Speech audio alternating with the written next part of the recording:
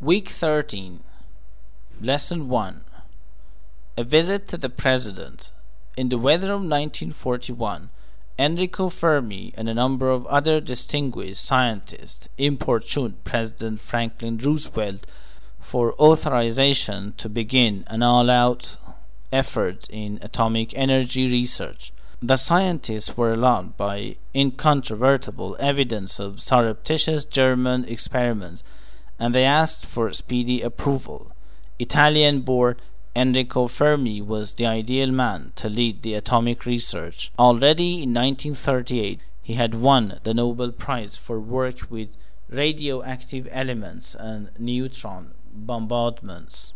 Fermi had found a haven from the Fascists. His wife was a Jewish, and he knew that if the Germans were the first to develop an atomic bomb, it would mean that Hitler could subjugate the entire world. The international race for atomic supremacy was on.